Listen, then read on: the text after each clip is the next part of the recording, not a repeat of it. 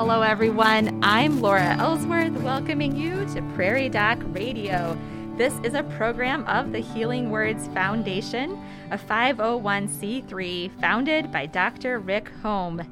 We are here to answer your medical questions, so give us a call at 605-692-1430. 605-692-1430. With us today is Dr. Andrew Ellsworth, ready to answer your medical questions. Dr. Ellsworth's specialty is family medicine. He works with the Avera Medical Group Brookings and volunteers as part of the Prairie Doc team of physicians. Good morning, Dr. Ellsworth. Good morning.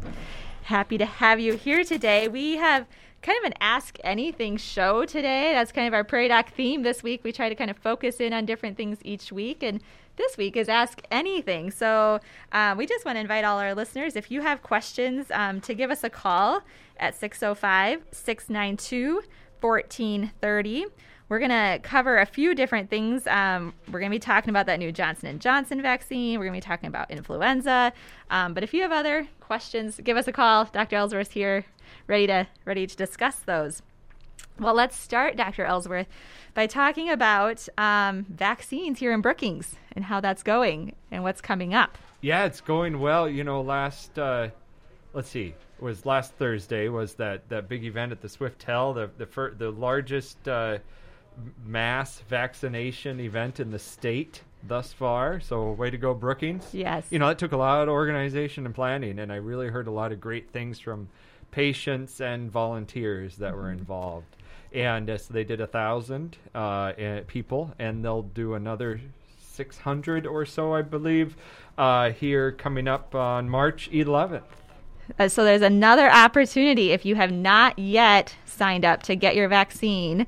There's going to be another opportunity coming up March 11th. And what are the requirements to be So for this particular event, Mm-hmm. the requirement still is that 65 plus, age 65 plus. Okay. And so, you know, maybe that might change if they still have openings or something. But for right now, that's what they're trying to get solved. Okay. And so you can call 692-2811 from 8 to 5, 692-2811 to get registered for that. Or go to brookingshealth.org /POD. That POD stands for point of dispensing. That's kind of the term used for this emergency activation of this.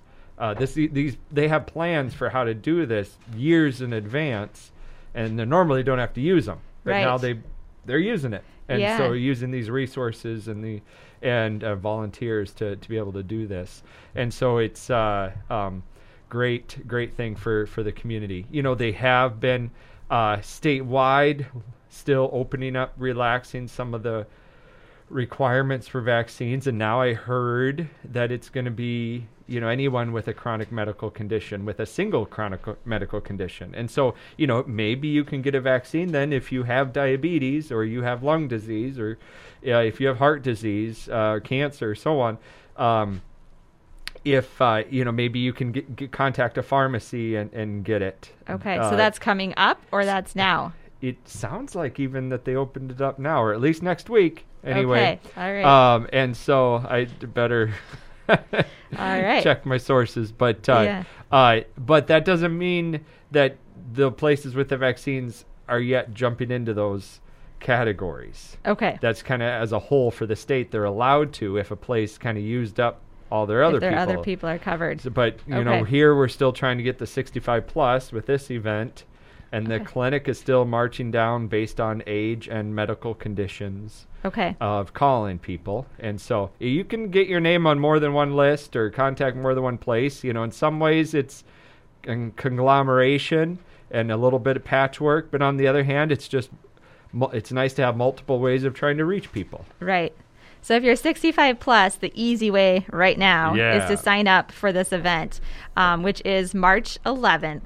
And you can sign up on the Brookings Health website, or you can call 605-692-2811. So if you're age 65 plus, go ahead and actively seek out that opportunity to sign up. I know the clinic has been calling people when the clinic has had vaccines available, but this is kind of different than that. So if you if you're 65 plus, go ahead and get yourself signed up. And don't feel bad if you're waiting for some other list or something. You can go ahead and just sign up this, and if they end up calling you, say, yeah, actually I'm signed up for March 11th, and that's okay. Okay, perfect. So that is great news. Well, it's time for us to go to our first break. We thank you for listening to Prairie Doc Radio on KBRK and on our podcast. Call us now at 605-692-1430 with any medical concerns you would like us to address. We will return following this informative message from the Avera Medical Group. Did you know that breast cancer death rates have declined 40% from 1989 to 2016 among women? The progress is attributed to the improvement in early detection. Breast cancer is most common in women, but can also be found in men.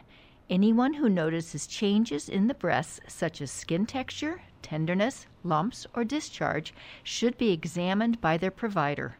Women are encouraged to have a mammogram every 1 to 2 years, starting at age 40. October is Breast Cancer Awareness Month. Please talk with your provider about your breast health and other health concerns by calling the Avera Medical Group Brookings at 605-697-9500. Welcome back to Prairie Doc Radio. I'm Laura Ellsworth, and Prairie Doc physician Andrew Ellsworth is here to discuss your medical questions. Give us a call at 605-692-1430. We have kind of an Ask Anything show today, which it really always is. If you ever have a question, give us a call. But sometimes we kind of focus in on a topic. But if you have a question, give us a call at 605-692-1430. Before the break, we were talking about our upcoming vaccination event here in Brookings, set for March 11th. So make sure you sign up for that if you're age 65 plus and still need a vaccine. We wanted to spend a little time talking more in general about vaccines. We have the great news that there's another vaccine available to us now, the Johnson & Johnson vaccine. Dr. Ellsworth, what do we know about that vaccine? This vaccine works a little differently than the Moderna and the Pfizer vaccine. One biggest difference is that they only required one. You know, they studied it and saw if we gave a second one a month or two later, and they didn't need it with the vaccine. So that's nice. And so it just requires one shot. And they're going to start sending them out, I think, as of today. So the clinic, last I heard, we did not know how many we were going to get yet. Mm-hmm. That's been true even with the other vaccines until fairly last minute. So that's been part of the issue with knowing how many we can give out. But it's really exciting, and so we'll be able to reach more people with more vaccine. It uses a virus vector, so it uses a weakened and inactivated adenovirus, so common cold virus, to help deliver it. So that virus then has the instructions to make that spike protein of the coronavirus.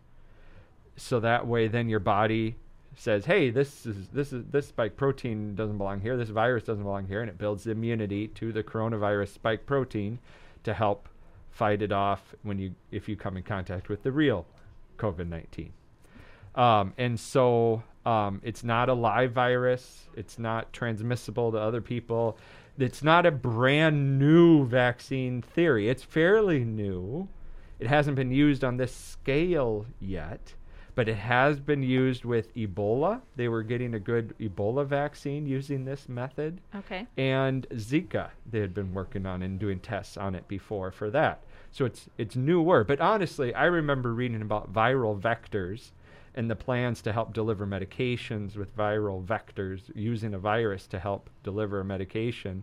and vaccine 20 years ago, and they had been studying it even in the 1970s. So I mean, that's been around too, and so it's really it always safe human trials, and even that Ebola vaccine they had studied and used it safely without any problems in pregnant women as well. So that is a great advancement here for us too. So who is it safe to get the Johnson & Johnson vaccine? 18 and older. Okay. And I don't know of another offhand.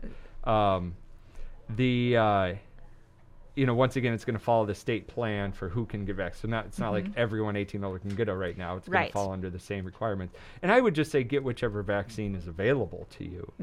There were some studies that showed it was 66 or something % effective, but it's a little unfair to compare apples to apples, and it's not because it's only one shot. That's not why they rate it that, but because of the 44,000 people or whatever it was tested in. It was on a couple different continents, including South Africa, where that other variant was more predominant. And so maybe a few more people got sick with it from that variant or something. So the other vaccines, even though they're touted as 90-95% effective, their populations were different. But these was tested on Americans, and on the American sample, it was much higher effectiveness. And it was quite highly effective in preventing, and basically 100% on hospitalizations and death. And it was very high on preventing severe infections. Severe illness. So, that's the point. We're not wearing masks and doing all these things just to prevent a common cold. So if this vaccine can prevent it from causing severe illness, then that's what we want. Right. We want to even if you end up still getting a minor cold, that's okay. But we don't want it to get people severely sick. Right. We don't want people ending up in the hospital or dying. Right. Right. So this is effective in preventing that. Yes. With one shot. All right. Yep. Very good. Anything else we should know about Johnson & Johnson? Is there a reason we should pick one over the other, or is it whatever vaccine's available to us? Whatever vaccine's available, we're recommending. Okay. So if you have an opportunity. I wouldn't recommend waiting for one over the other, because that could make the difference for you or someone else. Yep. So when you have an opportunity, go ahead and feel confident and good about whichever of the vaccines you're able to get. Yeah, I'd have no problem recommending any of those to anyone in my family. Okay. All right. Well, we're going to go to our next break. We thank you for listening to Prairie Doc Radio on KBRK and on our podcast. Call us now at 605-692-1430 with any medical concerns you would like us to address. Our programs are available as a podcast. Just look for Prairie Doc wherever you get your podcast. Today's program will be added to the podcast soon. We will return following this informative message from the Avera Medical Group. If you have diabetes, these lifestyle changes can help lower your risk for heart disease. Follow a healthy diet. Eat more fresh fruits and vegetables, lean protein, and whole grain. Aim for a healthy weight. If you're overweight, even losing a modest amount of weight can lower your triglycerides and blood sugar. Get physical activity. Try to get at least 150 minutes per week of moderate intensity physical activity, such as brisk walking. Manage your ABCs. A, your A1C test. B, keep your blood pressure below 140/90. And C, control your cholesterol levels. S stands for stop smoking or don't start. This message is brought to you by the Avera Medical Group Brookings. Call your provider with questions or to set up an appointment, 697-9500. Welcome back to Prairie Doc Radio. I'm Laura Ellsworth, and Prairie Doc physician Andrew Ellsworth is here to discuss your medical questions. Give us a call at 605-692-1430. We've been talking so far this morning about vaccines and opportunities for vaccines. in the area, as well as the new Johnson & Johnson vaccine that is now available. Great news in both of those areas. Dr. Ellsworth, you wrote an essay this week about influenza and what we've been seeing this season in influenza. Tell us more what we're learning about influenza. Well, it's just been remarkable how we're not seeing it this year, not near to the levels of a normal year. And I just confirmed with our lab this morning, we, at least in the Avera Clinic in town, we still have not had a positive influenza test. And we're still doing them, on the appropriate patient that has symptoms. We're not doing an influenza test on every patient with a cough or that needs to get ruled out for COVID. But if they've got symptoms that could be consistent with influenza, a lot of times we are, because it's influenza season. And there are some cases in the state. Last I had heard late last week, it was as of 55 confirmed lab cases, which that when that's done by like a PCR test or other similar confirmatory test. And at this time last year, it was like 12,000. Now, some years there's 2,000 in the state for the flu season as far as confirmed PCR cases. That's the average over the last 10 years. Last March, 1 year ago now, when COVID was just starting, and so we were just starting to shut down and everything, when someone came in with fevers and chills and muscle aches and cough, all of the above especially, we'd test for influenza and COVID. And none of the COVIDs were positive, for a while. But a lot of the influenzas were still positive. But then that just dropped off. So when we look at the charts, usually every year the COVID cases based on time. You mean the influenza cases? Influenza cases based on time usually make a mountain or a bell curve. And last year, as you can see it, when they compare it, it just drops off a lot more quickly than it has any other year because of, people washing their hands and wearing masks and staying home and such. Yes, vaccines help with influenza, but we've been doing those every year. And yes, past immunity to sometime getting the flu sometime in the past helps protect us, but that's been true other years too. But so the difference this year were the things that we're doing. And so that's been remarkable, showing how that can really help to decrease the spread of influenza for sure. It also shows that even though COVID, started going up, despite the things that we're doing. I mean, thankfully, I think in South Dakota, we did a pretty good job of keeping it fairly flat and it didn't become too chaotic. Unfortunately, yes, people did get sick. And a lot of people did die. But it could have been worse had we not been doing anything.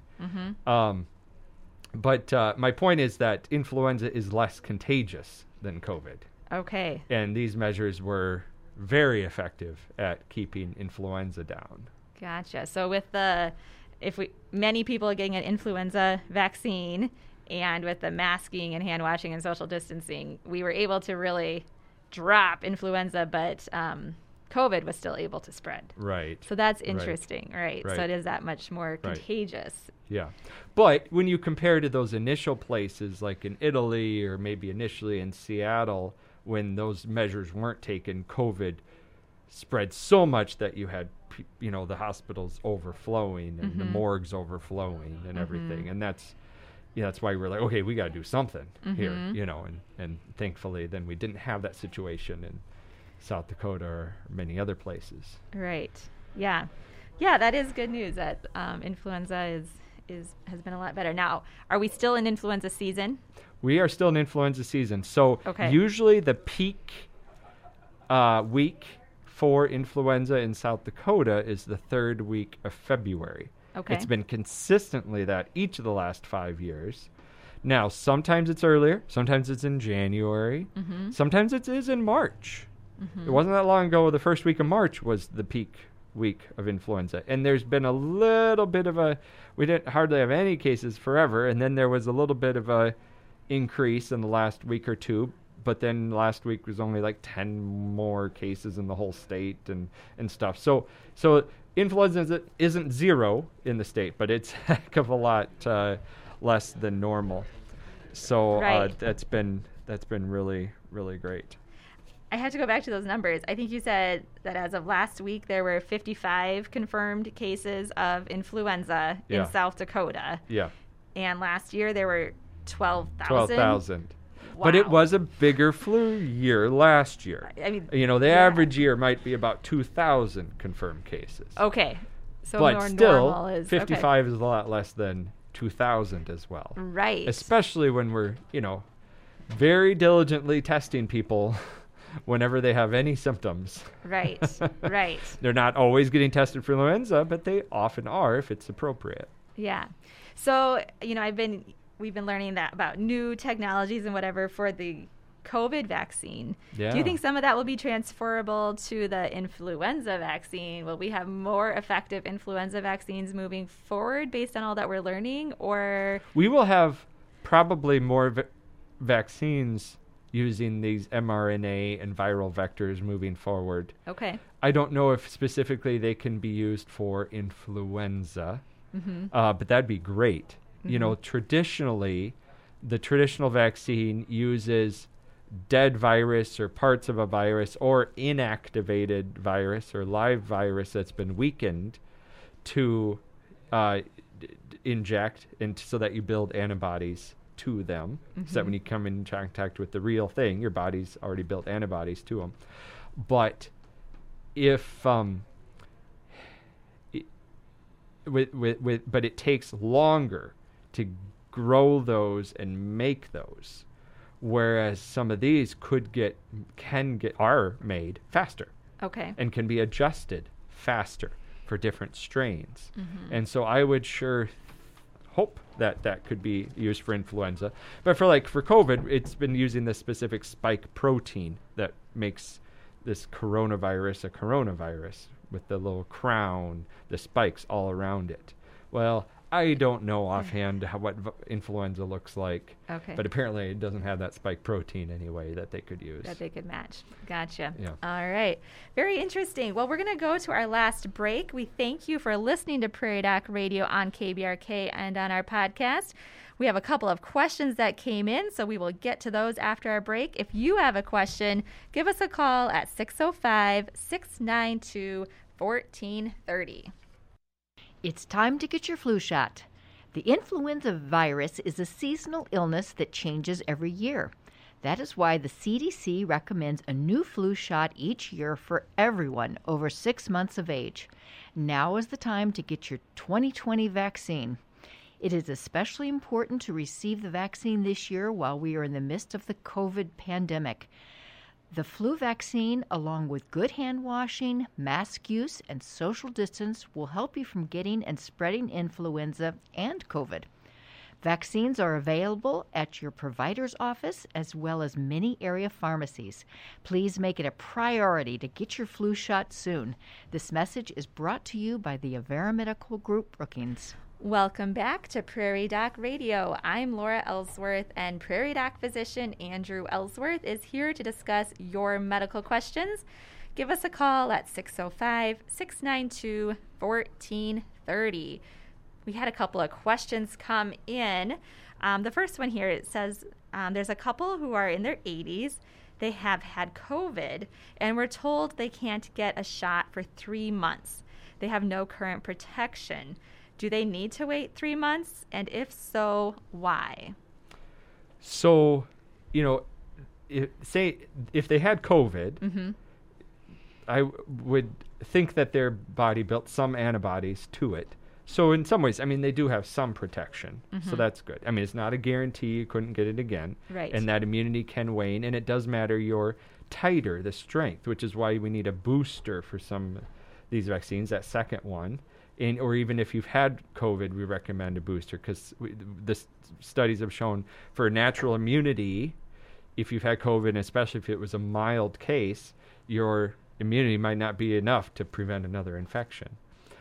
Now, if they got in monoclonal antibody infusion, which is a treatment we can do early in COVID to help prevent hospitalization, help prevent a severe illness, if you've had that infusion, then you cannot have the shot for 3 months. Okay. So maybe they did have that infusion, and thus they have to wait the 3 months.